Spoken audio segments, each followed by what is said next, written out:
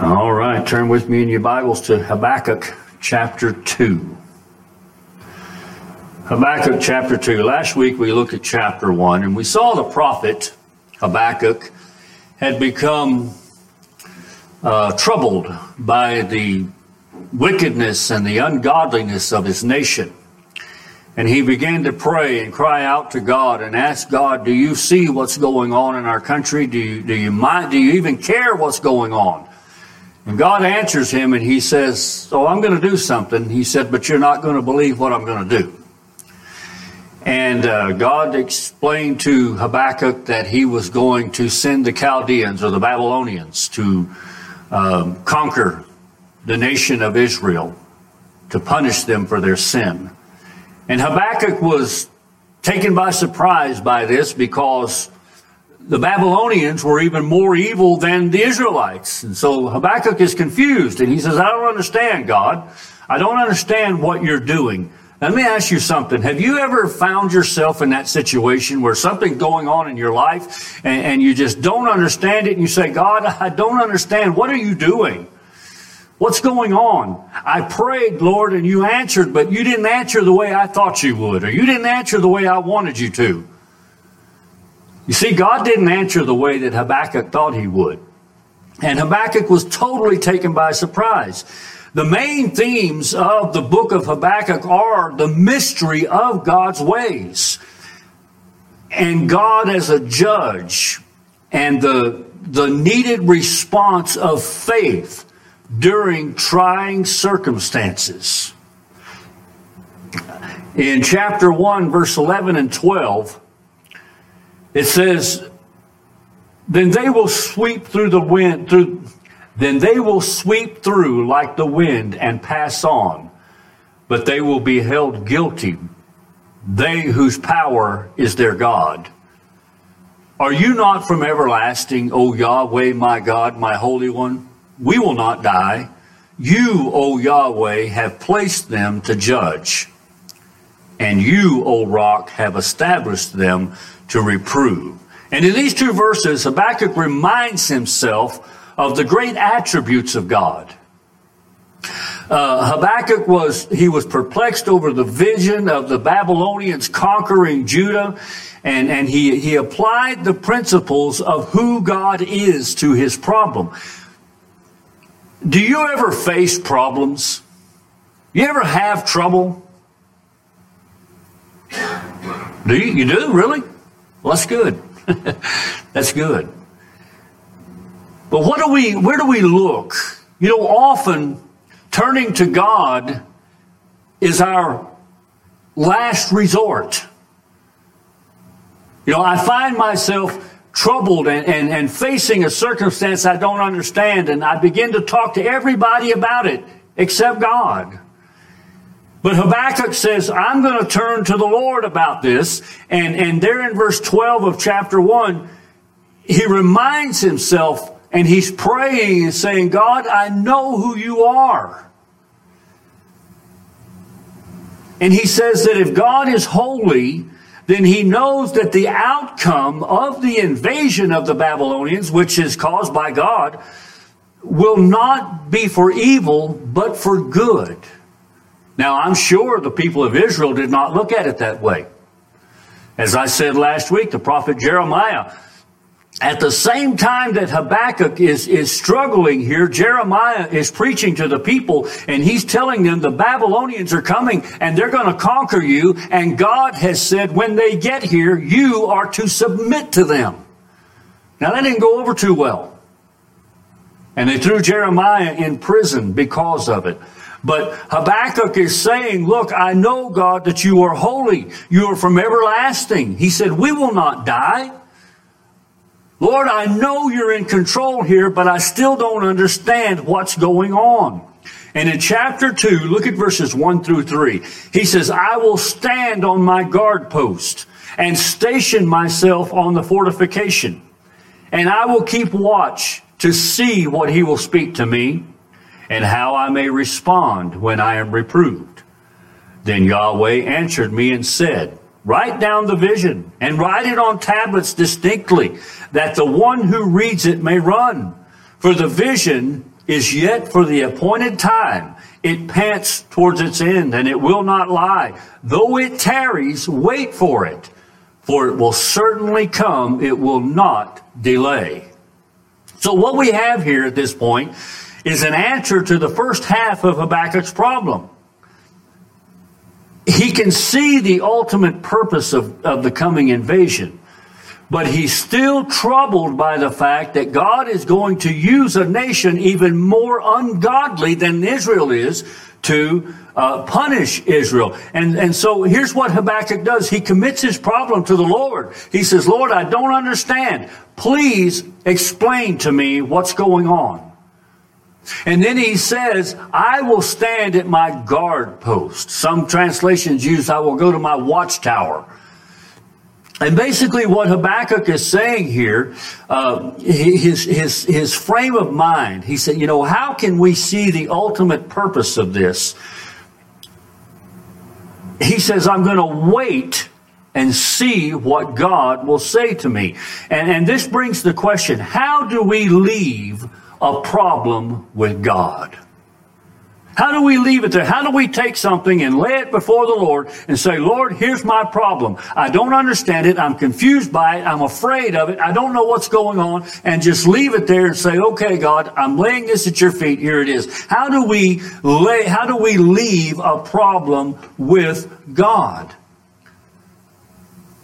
Habakkuk commits the problem to God in faith.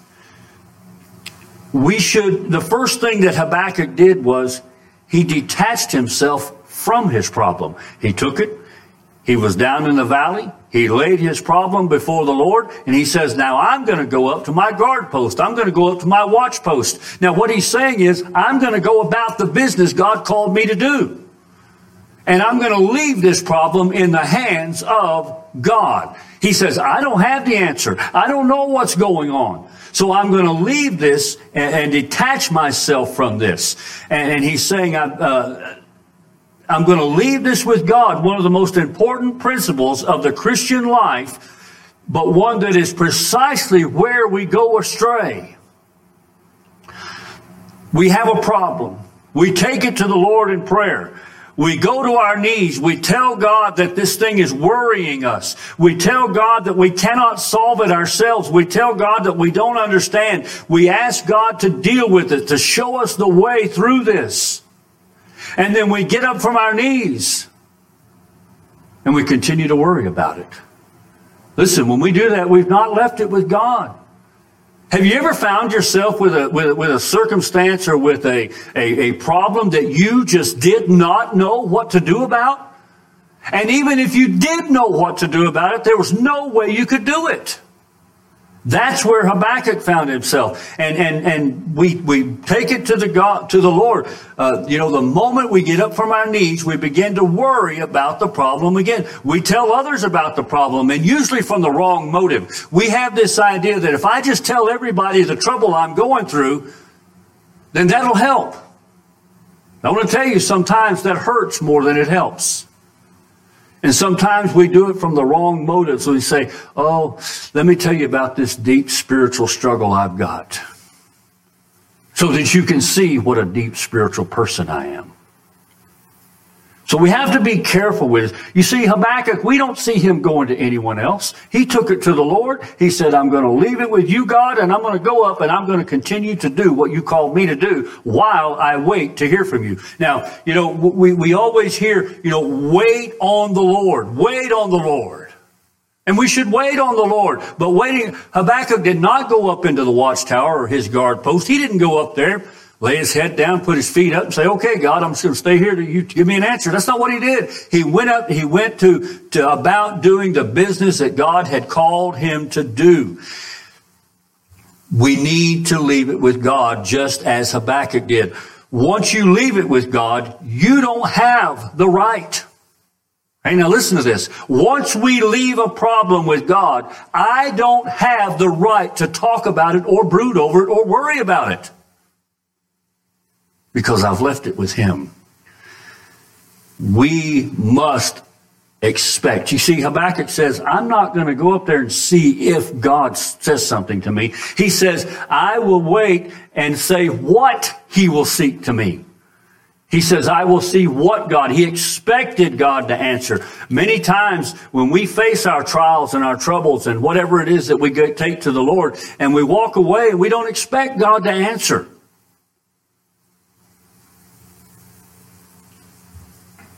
You know, Jesus said that we are to keep on knocking, keep on asking. Just because we leave something with God and stop worrying about it doesn't mean that we forget about it. Habakkuk, at his guard post, doesn't mean that he's doing nothing. He continued his work as a prophet, and he waited to see what God would say to him. How do we look for God's answer? How do we leave something with God? We leave it by faith. How do we look for God's answer? We look for it by faith, but mostly God speaks primarily to you and I through the Word of God. This is why you should make it a daily habit to be in God's Word, prayerfully in God's Word. And many times we have a problem, we've prayed it, we've left it with God, and then one day we're there and we're reading through God's Word, and all of a sudden a verse will just leap out to us, or a passage leaps out to us, and you say, there's my answer. And God says, yes, I've given it to you. But we must be in God's Word. We should be persistent in our expectation. Habakkuk says that he's going to stay at his guard post until God answers. Verse 4 is one of the greatest verses in the Bible. Paul quotes it in Romans and in Galatians. The book of Hebrews quotes it. You may have heard this before. Behold, as for the proud one, his soul is not right with him, but the righteous will live by his faith. The righteous shall live by faith. Verse 4 is the central revelation of this prophecy. And to understand verse 4 is to understand the gospel. To understand verse 4 is to understand our Christian life. Listen, when we get saved, we are saved by faith, through faith in Christ. For it is by grace you've been saved through faith. But it doesn't stop there. The Bible also tells us that we walk by faith. We walk by faith and not by sight. If you had lived in the time of Habakkuk and you had been an Israelite living during this time, and you've got the prophet Jeremiah telling you, and you've got Habakkuk telling you the Babylonians are coming, and when they get here, they're going to conquer you. And as we're going to see in a minute, but Habakkuk's going to tell them, but that's not the end of it. But if you had been a Jew living during that time, and you know the Babylonians are coming, here they come, they're coming, they have conquered you, they're carrying you back to their land, and in your mind, you're probably thinking, it's over. This is it. Our hope is gone. But you see, they should have known better, because Jeremiah and Habakkuk both are going to tell them, no, this is not the end. God will bring you back. But they had forgotten that. But that's what faith does. Faith says, I know what God has said in His Word. And regardless of what my circumstance looks like, regardless of what's going on, regardless of how high and boisterous the waves are, I'll keep my eyes on Christ. And by faith, I'll trust God. And here's what God's trying to teach Habakkuk. Same thing He's trying to teach us. Do you, God says, do you trust me? Do you trust God? I would challenge anyone in this room this morning, anyone listening to me, to tell me one time that you have ever had God fail you. Ever. There are none. And we can trust God. And so Habakkuk is learning here. The true believer will live by faith in the one who keeps us not only in the moment of our initial belief, but in every single moment of life. The remainder of chapter 2 sets before us the way of faith and the way of unbelief. Look at verse 5. And indeed, wine betrays the haughty man. I'm going to read the rest of the chapter. And indeed, wine betrays the haughty man, so that he does not stay at home. He enlarges his appetite like Sheol, and he is like death, never satisfied. He also gathers to himself all nations and assembles to himself all peoples. Will not all these lift up a taunt song against him, even satire and riddles against him, and say, woe to him who increases? What is not his? For how long? And makes himself rich with loans? Will not your creditors rise up suddenly, and those who make you tremble awaken? Indeed, you will become spoil for them, because you have taken many nations as spoil. All that is left of the peoples will take you as spoil, because of human bloodshed and violence done to the land, to the town and all its inhabitants. Woe to him who is greedy for evil gain for his house, to put his nest on high, to be delivered from the hand of evil. You have counseled a shameful thing for your house, by cutting off many peoples. So you are sinning against your own soul. Surely the stone will cry out from the wall, and the rafter will answer it from the framework. Woe to him who builds a city with bloodshed and founds a town with injustice. Is it not, behold, from Yahweh of hosts, that peoples toil for fire and nations grow weary for nothing? For the earth will be filled with the knowledge of the glory of Yahweh as the waters cover the sea. Woe to you who make your neighbors drink, who mix in your venom even to make them drink, so as to look at their nakedness. You will be filled with disgrace rather than glory. Now you yourselves drink and expose your own nakedness. The cup of Yahweh's right hand will come around to you, and utter disgrace will come upon your glory. For the violence done to Lebanon will cover you, and the devastation of its beasts by which you terrified them, because of human bloodshed and violence done to the land, to the town and all its inhabitants. What profit is the graven image when its maker has engraved it, or a molten image, a teacher of lies? For its maker trusts in his own making, when he fashions speechless idols. Woe to you who say to a piece of wood, awake, to a mute stone, arise. And that is your teacher? Behold, it is overlaid with gold and silver, and there is no breath at all inside it. But Yahweh is in his holy temple. Let all the earth be silent before him. Now what's happening here is God has answered Habakkuk. Habakkuk has gone to his watchtower, gone to his guard post. He's going about doing the business that God called him to do, and God has answered him. And the answer is this. God says, yes, the Chaldeans are coming. The Babylonians are going to overrun the nation. They're going to take you captive and all of this. He said, but that's not the end of it. He says, I will judge this nation who has attacked you. This nation that God calls, there are 5 woes of the Babylonians. The first woe there found in verses 6 through 8. Those who plundered the earth will themselves be plundered. We understand the Chaldeans, the Babylonians, they were a ruthless people. They followed many different gods, but they would come and they showed no mercy to the people. Those they didn't kill, they took back to Babylon and made them slaves. And so God has promised them, he's saying, look, the first woe is that those who plundered them will themselves be plundered. In verses 9 through 11, he talks about the second woe. He condemns those who seek security and economic gain at the expense of others. And this is what they had done. The third woe pronounces judgments on the ruthless but futile efforts of the tyrant to perpetuate his fame. And verse 14 is in particularly wonderful verse. For the earth will be filled with the knowledge of the glory of Yahweh as the waters cover the sea. Now, this is a great promise to the nation of Israel right here that he's given, and to all of us. He's saying the Babylonians are coming. Your problem is this. I am going to judge a sinful nation. I'm going to judge this nation by sending the Chaldeans to overrun you and to conquer you. He said, but know this, that the time will come, for the earth will be filled with the knowledge of the glory of Yahweh as the waters cover the sea. This speaks of the millennial reign of Christ that is still yet to come. So he's giving them a word of hope in the midst of telling them what's going to happen to them. God does that.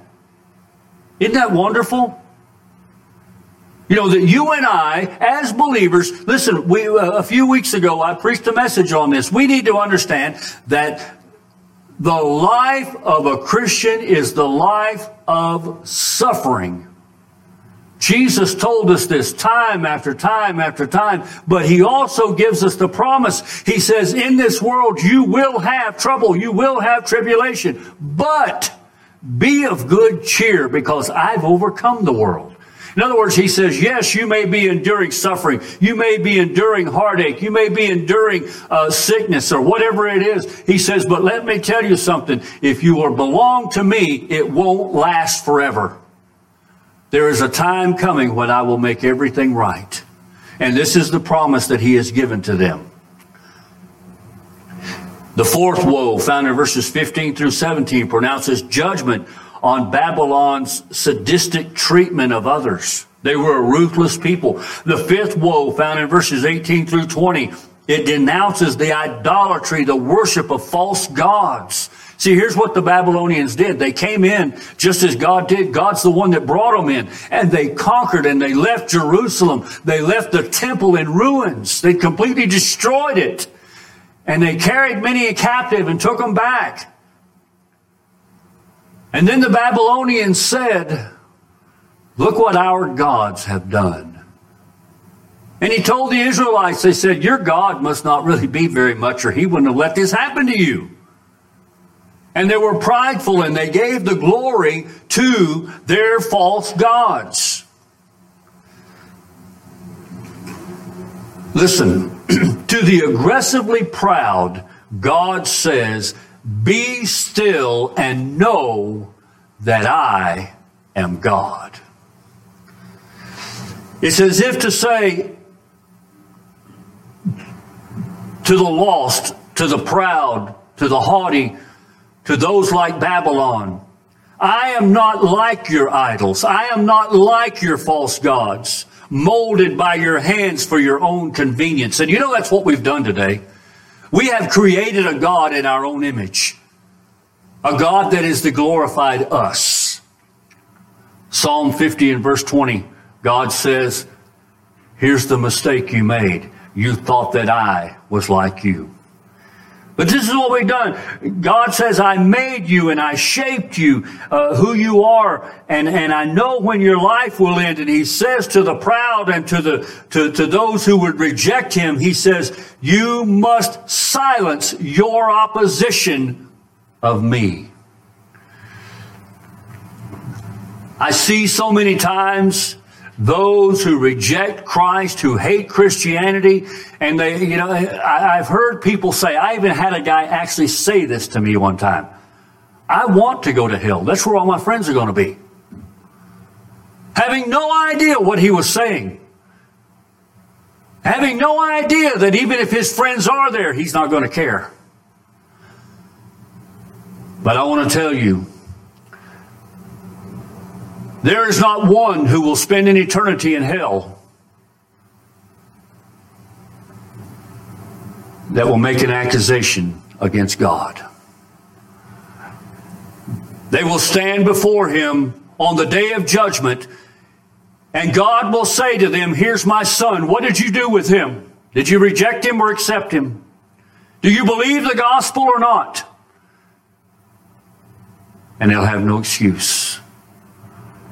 When he says to them, why would you not believe the gospel? They're not going to answer him. They'll be silent before him. And to the troubled believer, God says, be still and know that I am God. Here's what Habakkuk learned. He said, Lord, I don't understand this. I love my nation. Yes, they deserve judgment. Yes, they deserve your wrath. They're a godless nation. But God, how could you do this? And he says, but God, I'm going to trust you.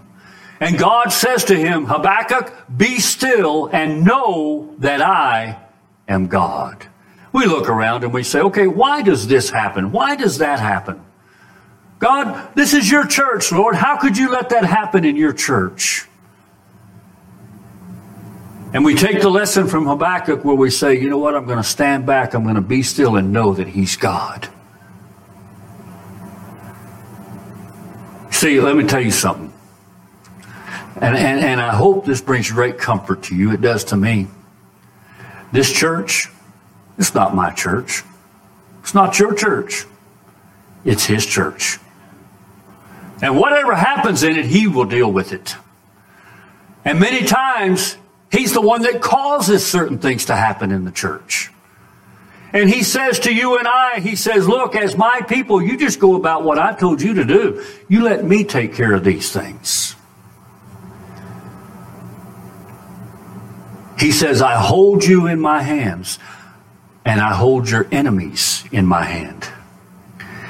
I say, I hold in my hand those who threaten you, and although they may do my will, they will never destroy my people. You know, God told the psalmist, told David, he said, when you can tell me on what foundation the earth sits, then I will destroy my people Israel. In the book of Hebrews, it tells us, Jesus says to you and I, to his church, first in Matthew, he says, on this rock I will build my church, and the gates of hell will not prevail against it. In the book of Hebrews, I will never leave you or forsake you. We have his promise. Habakkuk had God's promise. He said, Habakkuk, I understand what you see. I understand your problem. I understand how you feel. He said, but know this, that the earth will be filled with the knowledge of me like the waters cover the sea. Can you imagine a world like that? Can you imagine a world where everybody loves God and wants to serve God and belongs to God? And he's given them the promise that one day that will come. So, believer, I ask you this morning, are you confused? Are you perplexed? Are you afraid concerning whatever situation you might be in? There's only one thing we can do. We take it to God in prayer. We leave it with him. We wait for him to answer. We expect him to answer. We look to God in faith and say, Lord, I don't understand, but I trust you. I trust you. Do you trust God? We need to quiet our hearts. Look to God in reverence and let his words be the dominant element in our worship. Not our words, but his. And though the world should rise up against us, the righteous will live by his faith. It is by faith in a righteous God alone that we can stand against any trouble, any enemy, any circumstance. Look at verse 20. But Yahweh is in his holy temple.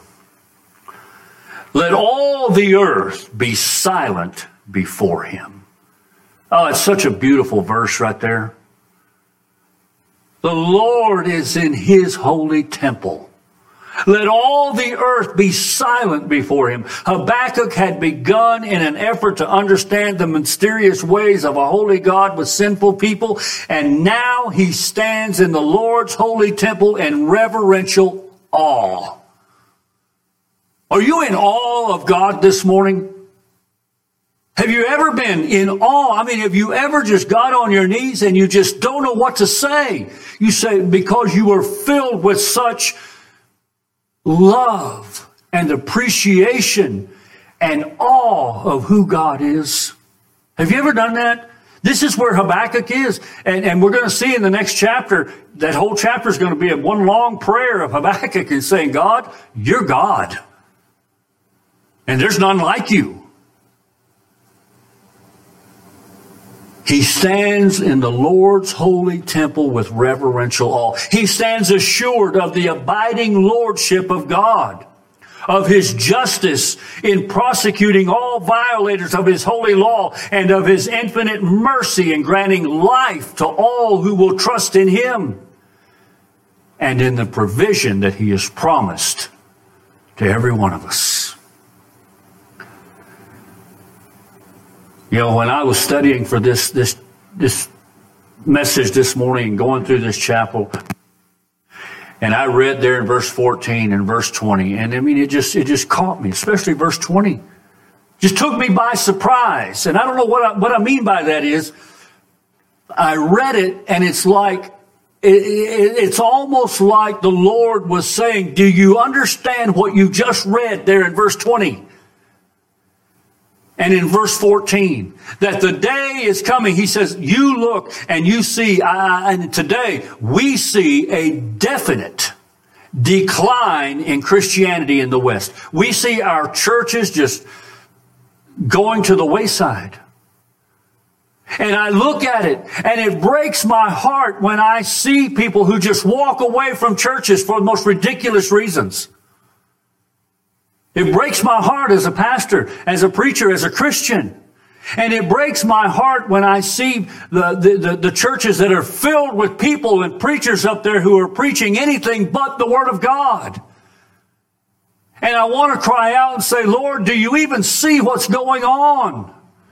But God assures me, I will build my church, and the gates of hell will not prevail against it.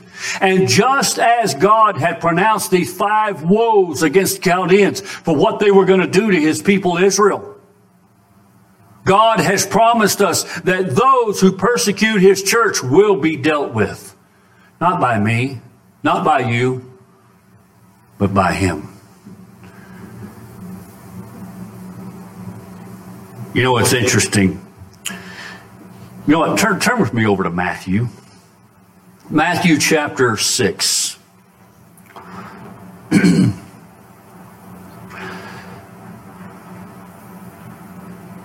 Let me find right quick what I'm looking for here.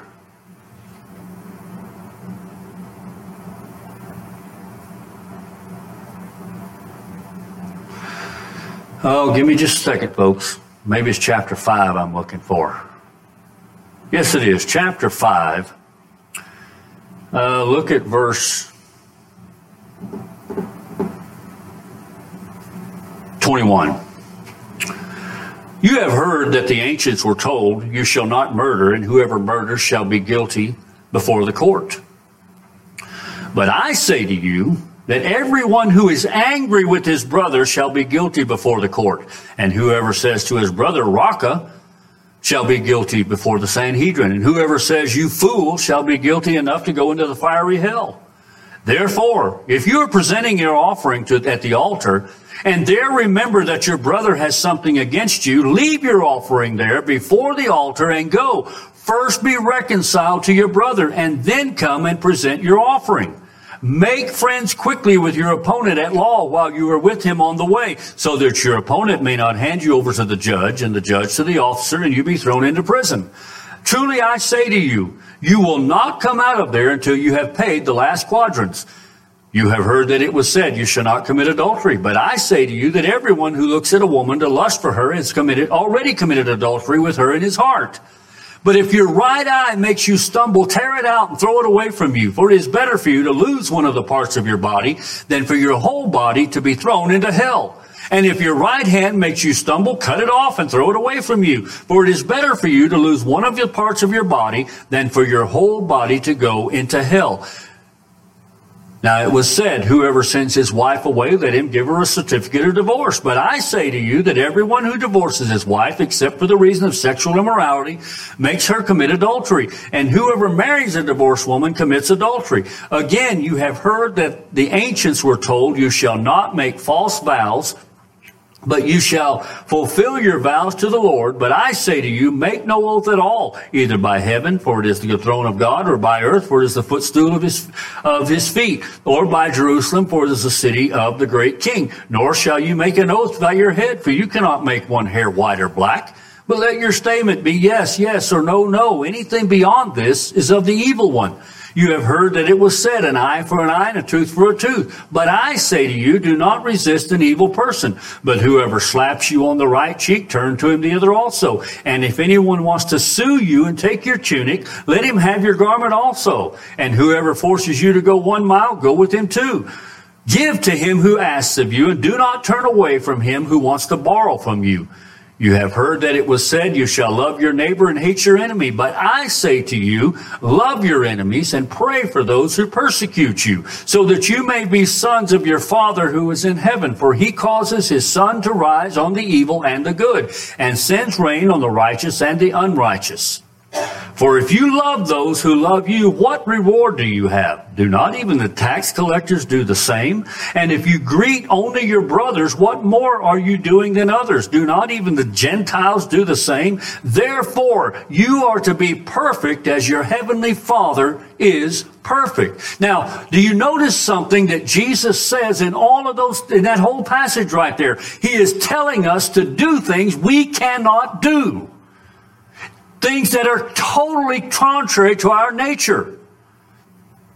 He says that if someone slaps you on the one cheek, turn to him the other. Now, I want to make you understand right there that Jesus there is not talking about being assaulted by someone. If I am assaulted, he gives us, the Bible gives us the opportunity and the right to defend ourselves. What he's talking about is slander. What he's talking about is an insult. He says, turn the other cheek. Turn away from it. He says, if someone takes you to court, he said, you know what? Make friends with them quickly and get it settled before you get there. He says, you've heard it said that you are to love those who love you and hate those who hate you. He says, but I tell you, love your enemies. This is totally contrary to who we are, totally contrary to what we are. But what he says is, you do this. In the end, I will make all things right. That's what he's saying in the book of Habakkuk. He's saying, I know what's going on. I know you see this, but don't worry. I will make all things right. But too often we have this idea, nobody's going to tell me what to do. Don't we? We have that prideful attitude. And God says, really? The nation of Israel, they were no different than we are. They loved their country. They would fight for their country. They were patriotic. And when Jeremiah said, they're coming and you're to bow down to them, they said, oh no, you don't know who we are. And God says, I know who you are, and I'm telling you what to do there. And Jesus said, there in that passage, give up all rights to yourself. We have no rights. We're slaves of Christ. A slave has no rights. And what Habakkuk found out was, no matter what the enemy does to me, no matter what he takes from me, no matter what he does to me physically, in the end, God has said, I will make everything right. As he tells us in Romans 13, Paul says, vengeance is mine. I will repay, says the Lord. So, and all of this comes down to this right here. Do we trust God? Do we trust him? When the answer to our prayer is long in coming, do we trust God that He's still going to answer? When the answer comes and it's not what we expected, it's not what we wanted, do we still trust God? Because you see, at one point here in chapter 1, Habakkuk was basically saying to God, when he told him what was going to happen, Habakkuk basically said, Lord, are you sure you know what you're doing? Now, fortunately, God didn't strike him dead at that moment because He understood.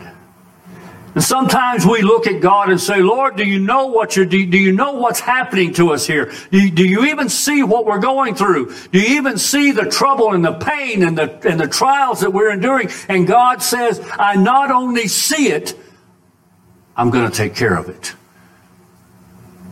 But we got to remember this. God will take care of it in God's way. And God will take care of it in God's time. Not mine. Believe it or not, God does not have a timetable. God is not, I say, you know what, I got a lot of things I got to do today, and I only have 24 hours in a day. God doesn't have, doesn't have that problem. God says, I will take care of it in my time and in my way. All you have to do is trust me. Let's pray. Father, Lord, we thank you this morning that you have given us the promise in your word. Help us this morning to recognize and understand that you are God. Help us to be in awe of who you are. Lord, we thank you for the promise that the day is coming when the whole earth will be filled with the knowledge of you as the oceans cover the sea, cover the land. Father, we thank you that you are here in your holy temple. May we be silent before you. Lord, that we may just understand that you are God. Lord, you have never failed us, and you will never. Help us to trust you. Father, whatever each one of us listening may be going through, no matter what it is, God, we know that in the end you will make all things right, for you are the God who does what is right. Lord, forgive us, forgive our unbelief. Forgive us, Father, for the times that we become impatient with you, for the times that we don't like your answer. And just help us to trust you, God, and to know that you are working all things together for good to those who love you and are called according to your purpose. And we pray it in Jesus' name. Amen. Turn to hymn 157.